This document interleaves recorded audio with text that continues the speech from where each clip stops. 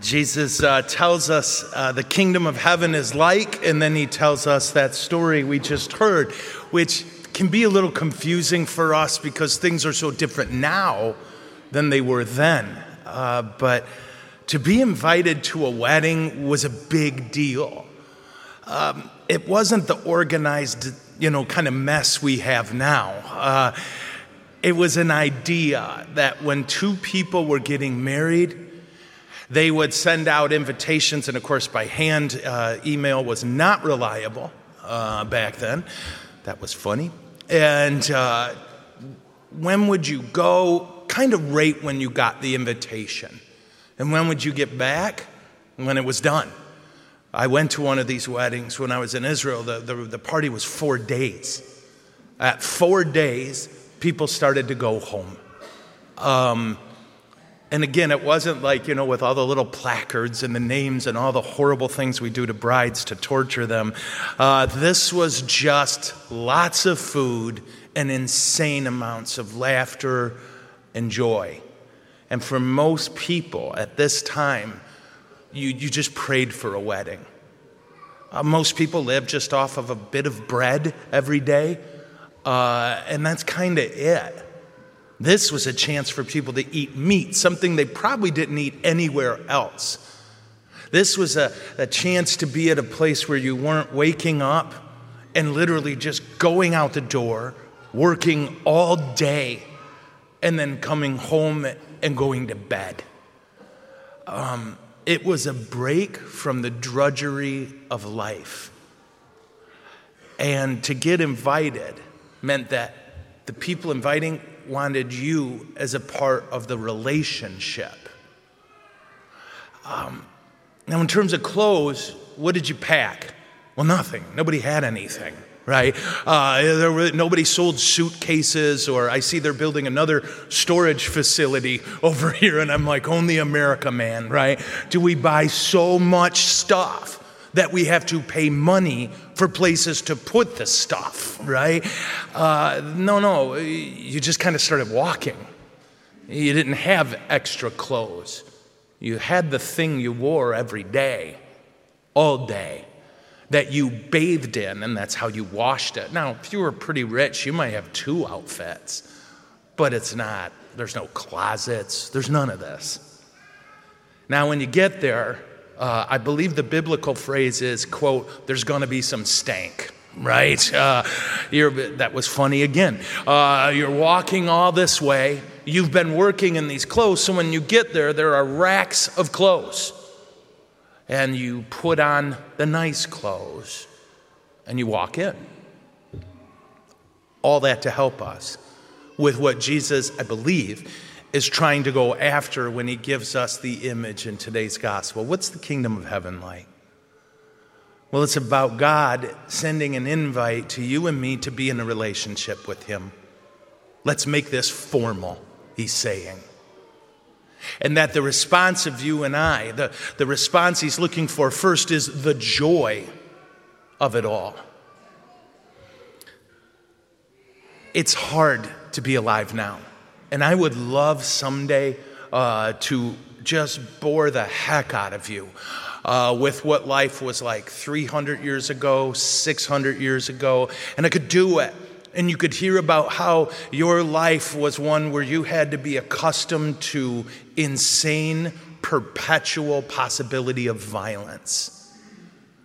Most humans have lived in a time and period where for every child born, less than 40% made it to 13.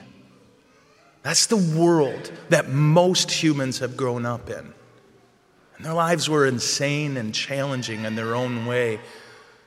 We don't have a lot of that. But what we do have is a world where we've decided to be busy. We've decided that every technological innovation that's supposed to make our lives easier, well, that just means we can do more. That just means we can push more. That just means more can be demanded of us and that we can demand of others. And then we have this thing that societies like ours have where there's this fear that I don't have enough. I got to keep up with my neighbors. And our neighbors, we don't know, are sitting there going, I got to keep up with them. And so we just drive ourselves to get more, to have more, to make sure we're a part of the right clubs, a part of the right things. And it never really is enough, but we keep pushing, and what gets lost is joy. We're so busy getting by, we don't celebrate. And God wants you alive. He told us in the Gospel of John, I came so that you'll have life and have it to the fullest. And life to the fullest doesn't mean we're sacrificing all these beautiful joys laid out for us because we want to have more or get more or be perceived as having those things. You're alive because of love. You're alive for love. You're alive to love. And that is where the joy is. Jesus is calling you and I to celebrate with him this beauty of the marriage of heaven and earth. He wants us to be filled with joy. Today, Jesus is asking you and I to respond to this invite, and he's asking us to respond to it constantly. That when we're summoned to be busy, to just instead choose, I'm going to be with Christ today. To wake up in the morning and to say, Lord, this day belongs to you. To get in the car and ride with Jesus. I invite him to ride with me. He finds me an excellent driver. That's in the Bible. Don't look it up. And I think a lot of us would definitely sign up for the feast if we really understood it. Because it's a good feast. For a lot of people, just like then, there's a kind of spiritual meat available that's not available to us in everyday life. That he wants to invite us to come, be in relationship with me, celebrate with me. You heard the first reading. And that's the reading we picked for my mom's funeral. That's the first reading we picked. Because God just getting all dreamy and excited about what it's going to be like in heaven. We're going to be together, and sin won't be in the way anymore. You won't even remember pain. He said there will be a veil lifted from our eyes. He's geeked out about this, guys. He wants you in heaven more than you want anything. But it starts here. It's heaven all the way to heaven, and it's hell all the way to hell. We need to respond to this invitation by being in constant contact with our Lord. Got a job you don't want to do? Say, Jesus, let's do this together. You got a job you do want to do? Jesus, let's do this together.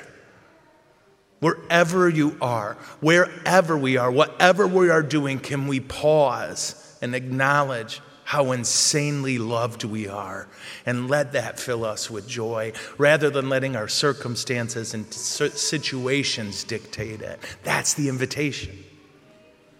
So what about the garment? What about this guy who rolls into the wedding and he's got two jobs: eat a lot of food and put on that garment. He's down for the food, but not for the garment. And that's part of the challenge for you and for me. That will we accept in this relationship that God wants for us that we're not the ones in charge, that we don't dictate the rules, that it's God who dictates the rules. How often is God sort of like a spiritual aspirin for us, right? I don't know if people still do this, but we had a bottle in a cabinet with 19 million Bayer aspirin in it. Do you remember those? And every once in a while, you remember you get a headache or you get something and so you go and you find that huge vat of aspirin and you take one and then you forget about it. And how often is God that for us? We say to God, in good times and in good times. In health and in health. But struggles and difficulties are when God has the audacity to say no to us. Will we submit to that? Or are we just down for the feast, but not the whole I'm on your side thing? He wants you and me all in this relationship. All in. When God says that's a sin, he doesn't owe us an explanation. He'll give us one because he loves us. But what God calls wrong is wrong. What God calls right is right. And if it offends us or bothers us, we need to submit. We need to put on his garment. Because he doesn't make his rules and laws, and he doesn't call things sin arbitrarily. It's not like God just kind of randomly picks some stuff. Nah, don't do that. Everything he says don't do, it's because he doesn't want us hurt. He made us. He knows what works. And he knows what can give us a quick result that we like, but long-term damage. So that's our challenge today, guys, all of us. Are we going to say yes to the invite and live life conscious of how beautifully we are loved and conscious of what's coming in the kingdom of heaven? Will we walk around with that in our hearts so that we shine a little bit while everyone else is staring at their phones or at the ground and choosing sorrow? Can we choose joy, that there's nothing we'll experience here that's going to taint what we'll experience there? I know I've said this a lot, but Saint Johnson, I can't remember now. Lord help me. She said that when we get to heaven, the whole of our time on earth will seem like a bad night in an inconvenient hotel. That the joy of it will overwhelm us and wash away the pain and tears. That's what he wants for us, guys. But we got to say yes every day so that we're good at saying yes. And we got to submit. We have to trust him. When he says something's good for us, even if it's hard, it's good for us. When he says something's bad for us, even if we like it, it's bad for us. You can trust him. So Jesus, help us to say yes, huh? And not just the yes that gets us fine foods and meat, but the yes that connects us to him in a way no pain can break, in a way no circumstance can shatter. Let our yes be a full yes to the kingdom of God in heaven and on earth. Amen? Okay.